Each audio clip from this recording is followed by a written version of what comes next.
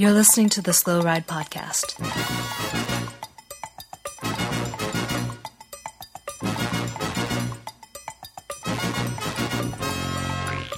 Bikes, advice, and rumors straight from the source. TheSlowRidePodcast.com and on Twitter at TheSlowRidePod.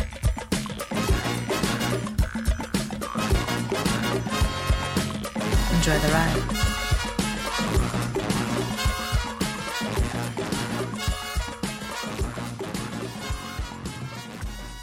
Hello and welcome to episode 44 of the Slow Ride Podcast.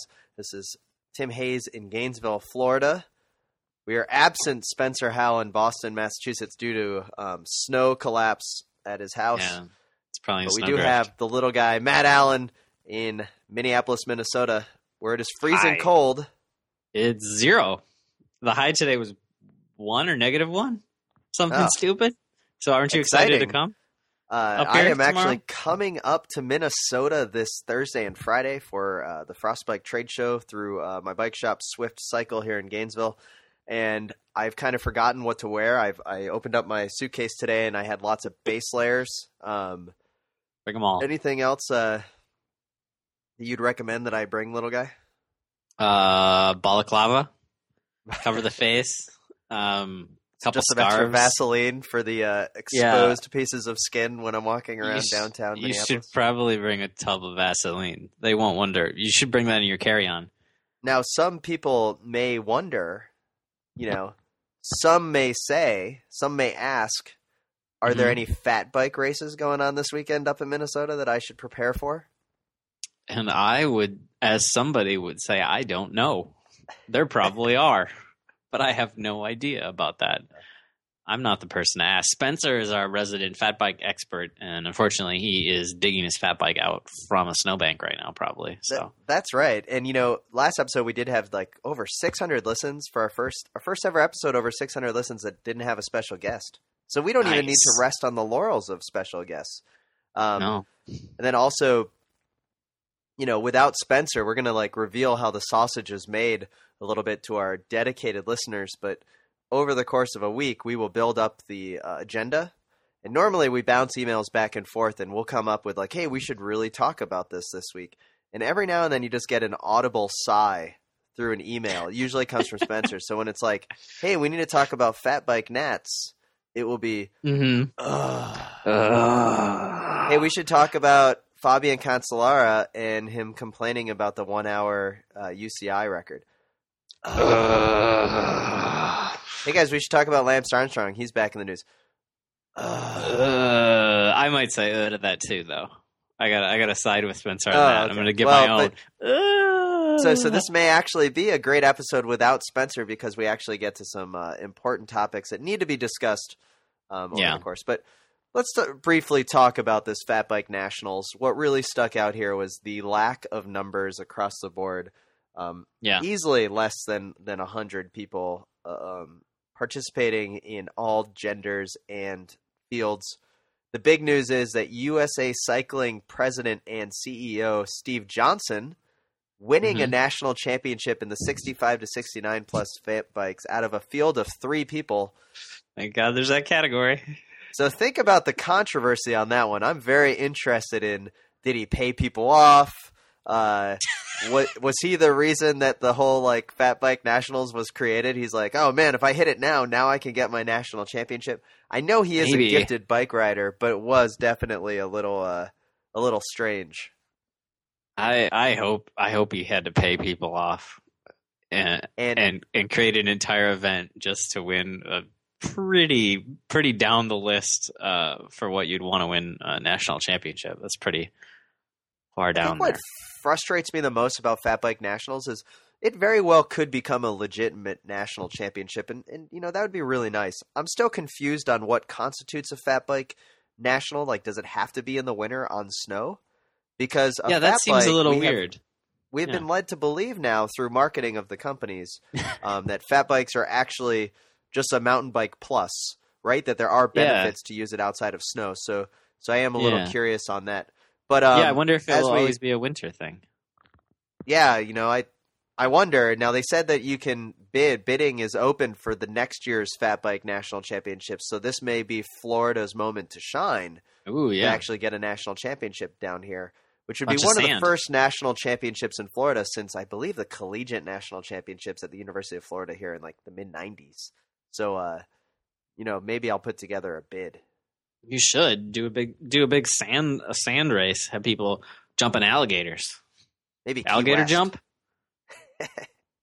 So, Fatbike Nationals. The other things that did point out, besides the relatively small fields, is Ned Overand did win the national championship for fat biking, and Ned Overand, congratulations. He is a legend and a beast to continue on winning titles. Now, if it was, a really well contested national championships, he'd probably be in a little bit more difficulty, but he did win. Wasn't it in his backyard? Doesn't he live somewhere out there? I mean, he probably it was just like his weekend race. He's like, oh, cool, I get a medal. Yeah, maybe.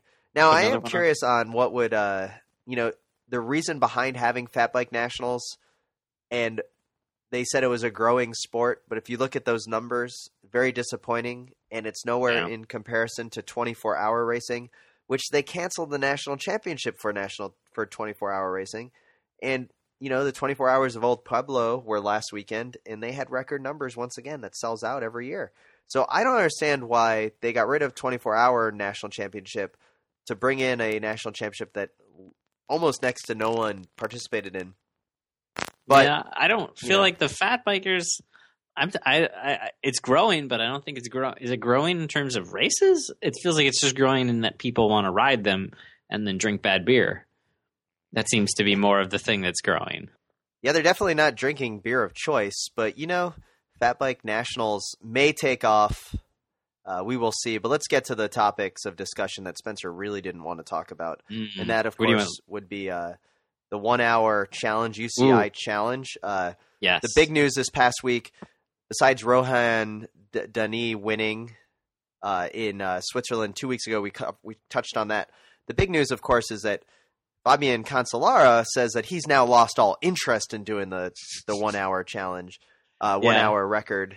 And I found that to be hilarious because never before has the 1 hour record captivated the world as much as now.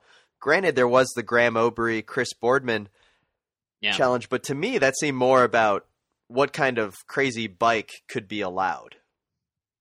Yeah, right? A little bit. Like who could really push the limits. It wasn't about as much of the athlete, I would say. And now you have rules that make sense. It's the same bike as a pursuit bike. Let's go do it. And Fabian Cancellara is like, well, I've lost all interest. I don't want to do it anymore.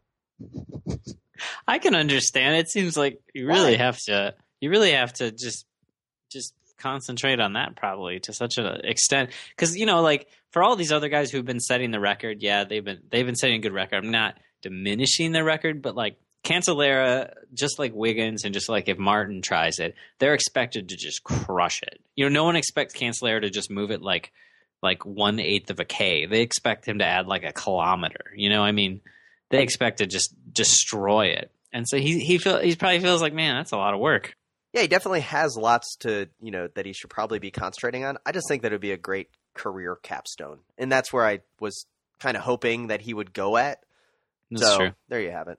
That makes sense. I would just hope – I want him to concentrate on winning all the classics and crushing and drinking beer like off the table like he did last year and that cool little smacking the beer thing. Yeah. And then I want him to bring some real nice quality form to Richmond so that we can stand on one of those cobble climbs and witness it in person of Cancellara dropping Boonin. That's what I want to watch. I want to see that in person. And then he could go do the 1 hour challenge or the 1 hour. He can do whatever he wants after that. I think that I don't care. What I do like about the 1 hour is like I'm actually captivated by it. Like it's boring. I don't think I would go pay money to sit in the velodrome for it.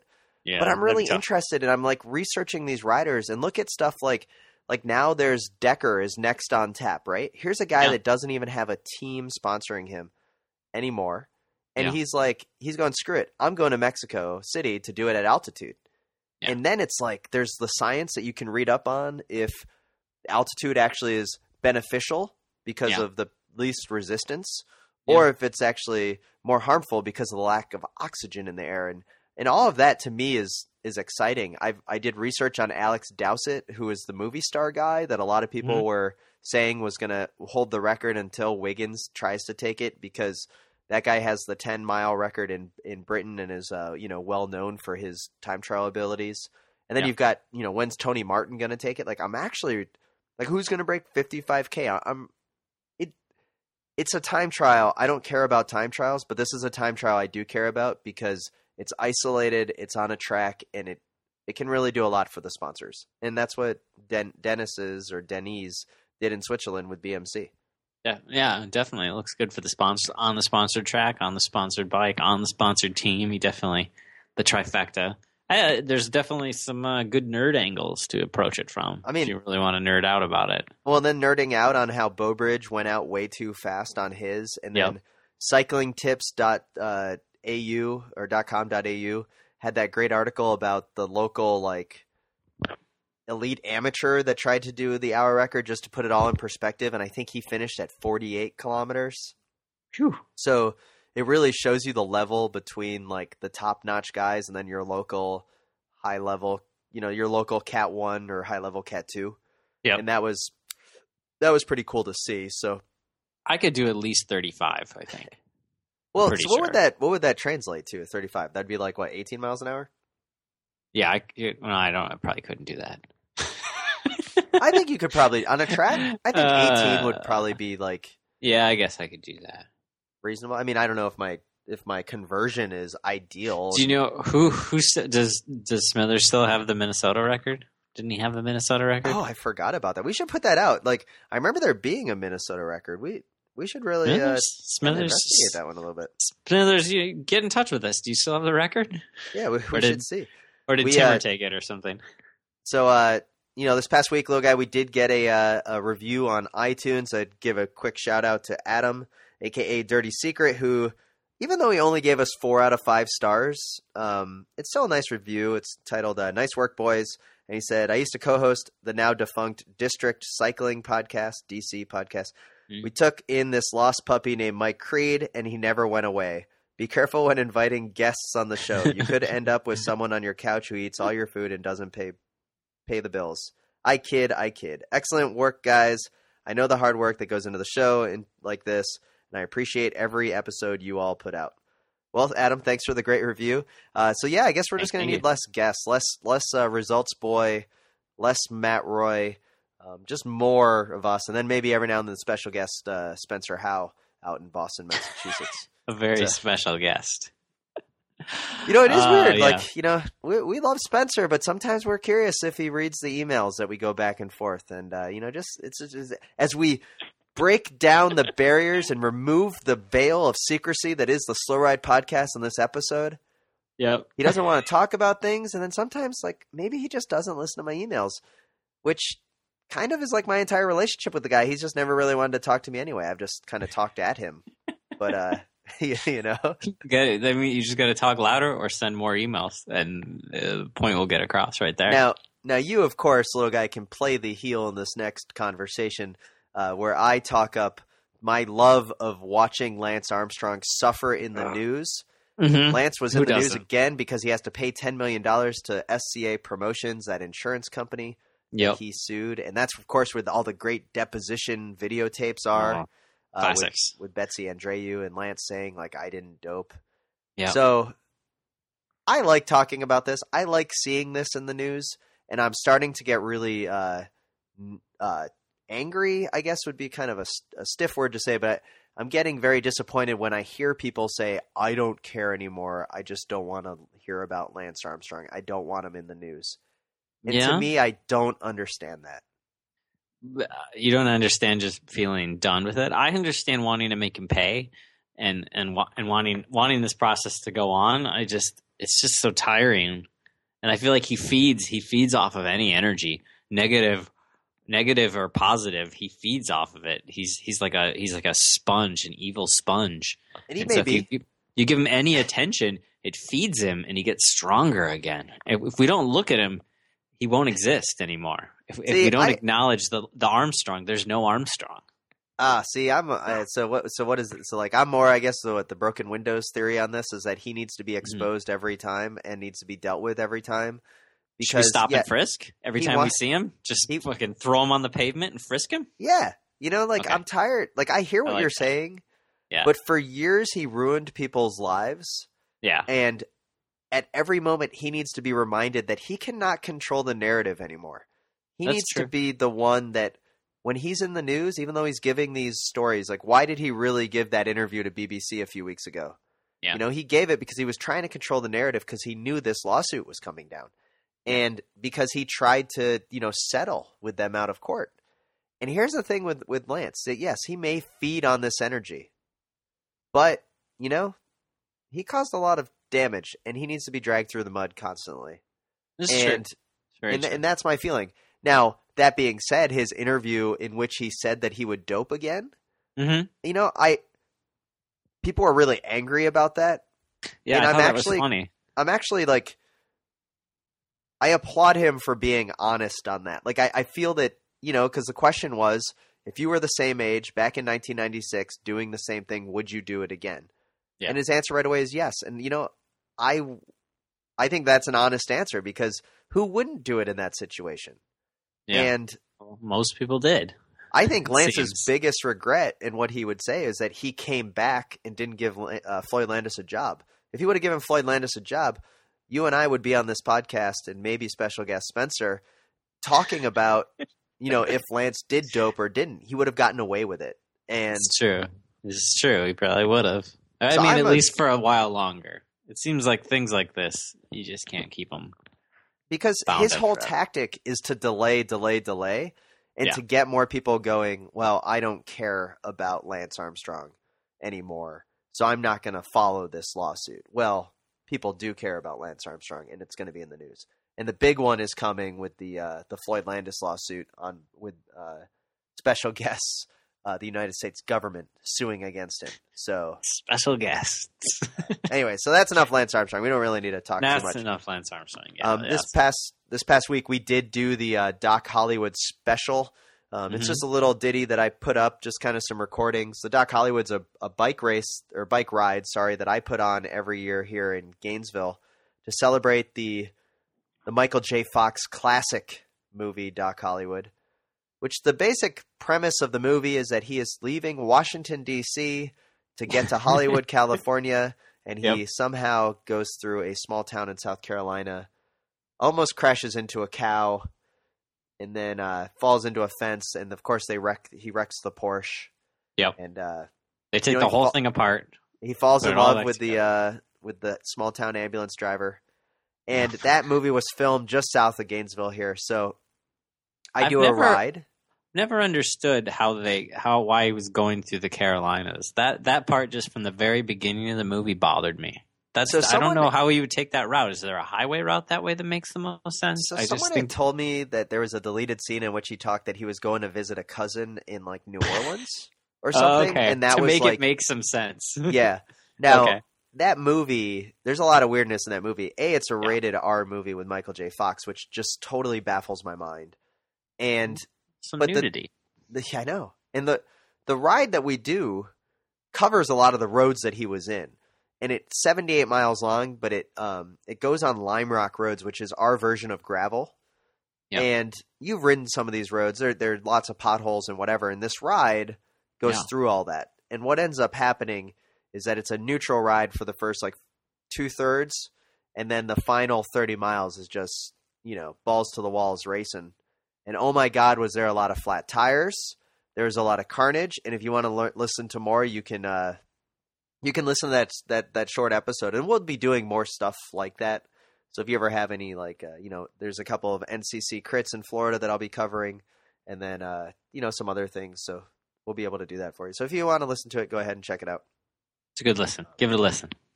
And then, retiring racers was kind of your something you wanted to talk about briefly. I was just feeling like there's been a lot of talk lately of people thinking about retiring. There's been Contador for a long time was him and Hahn. I might quit now, I might quit later. Cancellara, the same thing. And then this nonstop Bradley Wiggins love fest that's on like Cycling News and all these websites. Like, let's remember that time Bradley Wiggins did this and did that. And I just feel like all these riders, like Contador came out the other day and was like, oh, I'm going to race 2 more years. How is that news? That these people are like, they're drawing out their retirements by like, so now every time you see Cancellara, you think, oh, is this the last time I get to witness Spartacus? He could just retire at any moment, which like, that's true of everybody. It just feels like a strange way to get extra attention is what it feels like to me. Lately. It is weird, and I don't understand like why it would even be news. But then again, that's kind of what cycling media has like, gotten into. Like, I guess, like, it's just like let's read the press release, and then there's not really much journalism. That's why I do try to like go to that Shane Stokes guy. He's a great writer for Cycling Tips because sometimes there's just not journalism. Velanews had a bunch of good pieces on the Cyclocross Nationals. But Cycling News has kind of fallen by the wayside, and just like why is that being covered? Maybe in a news brief. Like, how is that even like? It's just like whole stories about that. I don't know. I mean, I guess we're talking about it, so maybe. Like, we're talking 2 more Tour de France's. Like, yeah, but savor every moment. Savor every moment. Oh yeah. I mean, I guess it gives them hope if there's like a mechanical again. If there's chain gate. If there's like, how long were the Schlecks retiring? Well, Andy was in perpetual retirement for the last few years, but yeah. Anyway, they're not retiring. No one you love has retired recently, unless you're still sad about Cadel Evans. So don't worry, cycling fans. All your favorite racers are still there, and you can watch them tomorrow when there's like 3 races happening. Oh, there is, next week we will talk about the actual racing that's going on. This week we're just going to kind of go to these topics of choice. But let's go to just some Twitter questions real quick. We've been getting lots of love from Dan Craven at Dan from Nam. He had a 7th place finish the other day at La Tropicale, and he did, tweet us back to say, don't worry, I'll be in Europe soon getting top 65th place. That was always awesome. And then lots of people wanted us to talk about Fatbike Nats. Taylor Jones, of course, asked, do you think Steve Johnson's entry fee was comped? What do you think? I know. I don't think he wants to take that chance. Okay. Get in trouble. Hopefully. Yeah, pretty crazy. Sean Brick says, is this a joke? Fatbike Nationals, a USA jersey, and sleeve stripes for 65 to 69 national championship. And yeah, Sean, it is not a joke. And I guess what's frustrating to me is that there's some fields that only had 1 competitor in it. And I don't know if that's worthy of being really a national champion. Because I think of some of the smaller fields at Cyclocross Nationals, and something like the women's single speed race still featured amazing competition. But there was at least, I think, 25 people on the start line. And a deserved champion came out of it, Mo Bruno Roy. And here we have some races where only 1 person took to the start line, and then they got a national championship.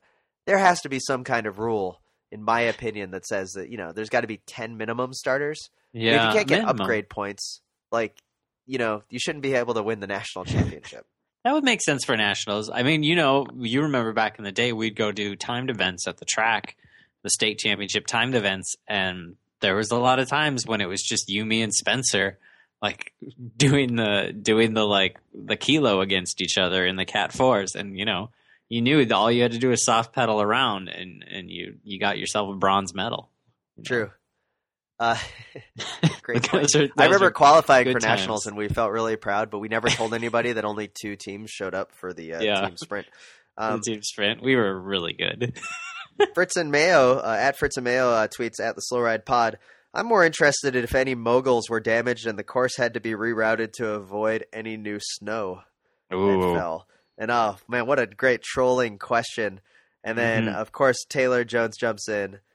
As groomed and packed as that course looked, you probably could have ridden a normal mountain bike or cross bike, which then gets the question of what is an actual fat bike. So great job, Taylor, to get that going. And, the pictures that were coming in that people were tweeting us from the finish line of absolutely no one there were pretty amazing. So good stuff as far as Fatbike Nationals were going. I have a question for Fatbike Nationals. So like for cross, everyone gets upset if you put water on the course. Like if you got a hose out, everyone freaks out. If you created mud, are you allowed to create snow for Fatbike Nationals, or does that have to be all natural snow? These are the questions. There better be a section in the rule book for Fatbike Nationals coming soon. Ben Barry tweets us at the Slow Ride Pod. I love that movie, namely Doc Hollywood. Mm-hmm. And then all he puts is Julie Warner, which of course is the actress that stole Michael J. Fox's heart. I didn't know her name. What else has she been in? Do you know anything? I don't know. And then lots of pictures of Dan from NAMM tweeted at us wearing his national championship kit in this race, Le Tropical, hanging out with locals wearing the kit. It's a good-looking kit. Have you seen the national championship kit? It's a good-looking flag. Like it kind of makes for a good kit.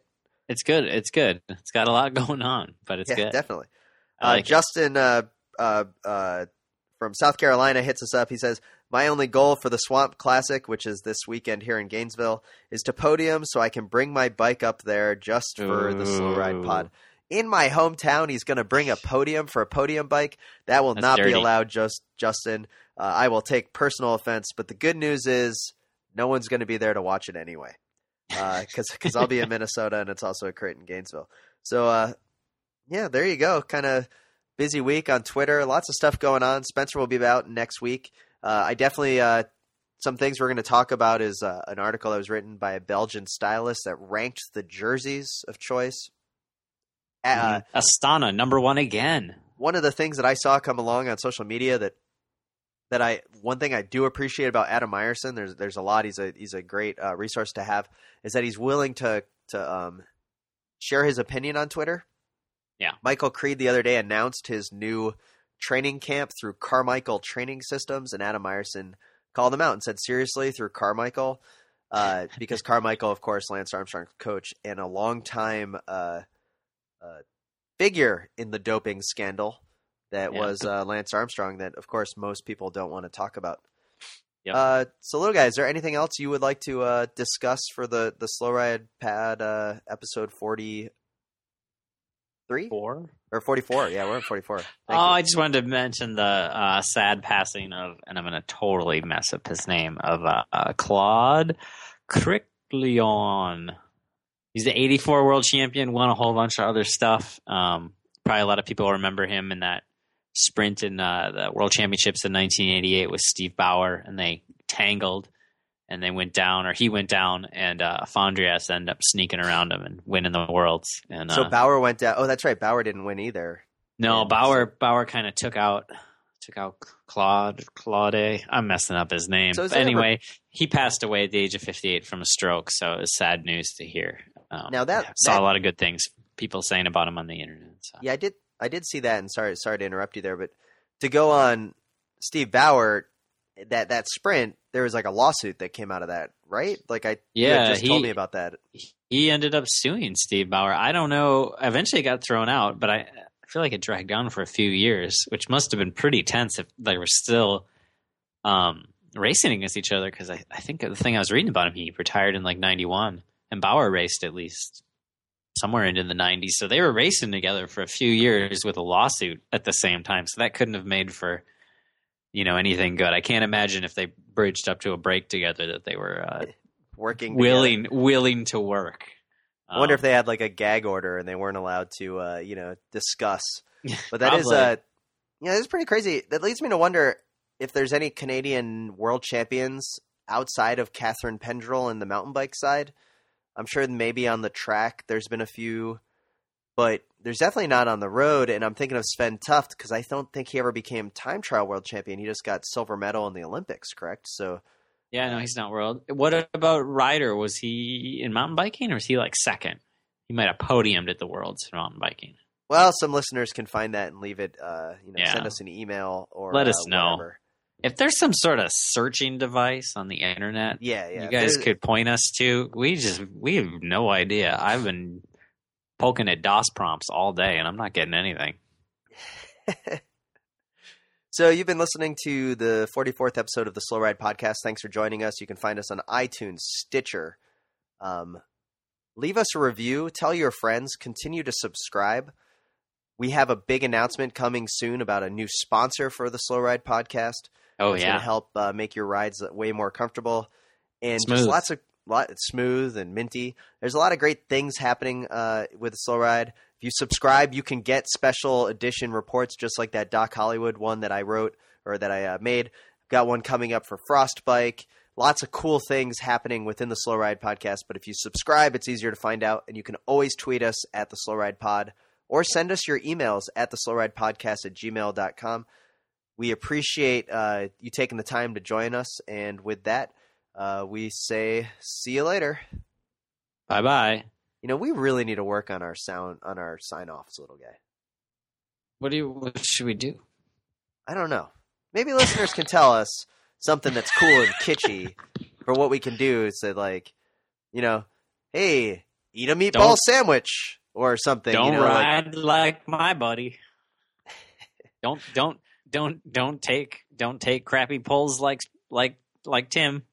Yeah, we got to have something kitschy. Maybe we'll find out. All right. Don't turn like Super Rookie. The Slow Ride Podcast. Bikes, advice, and rumors straight from the source. TheSlowRidePodcast.com and on Twitter at TheSlowRidePod.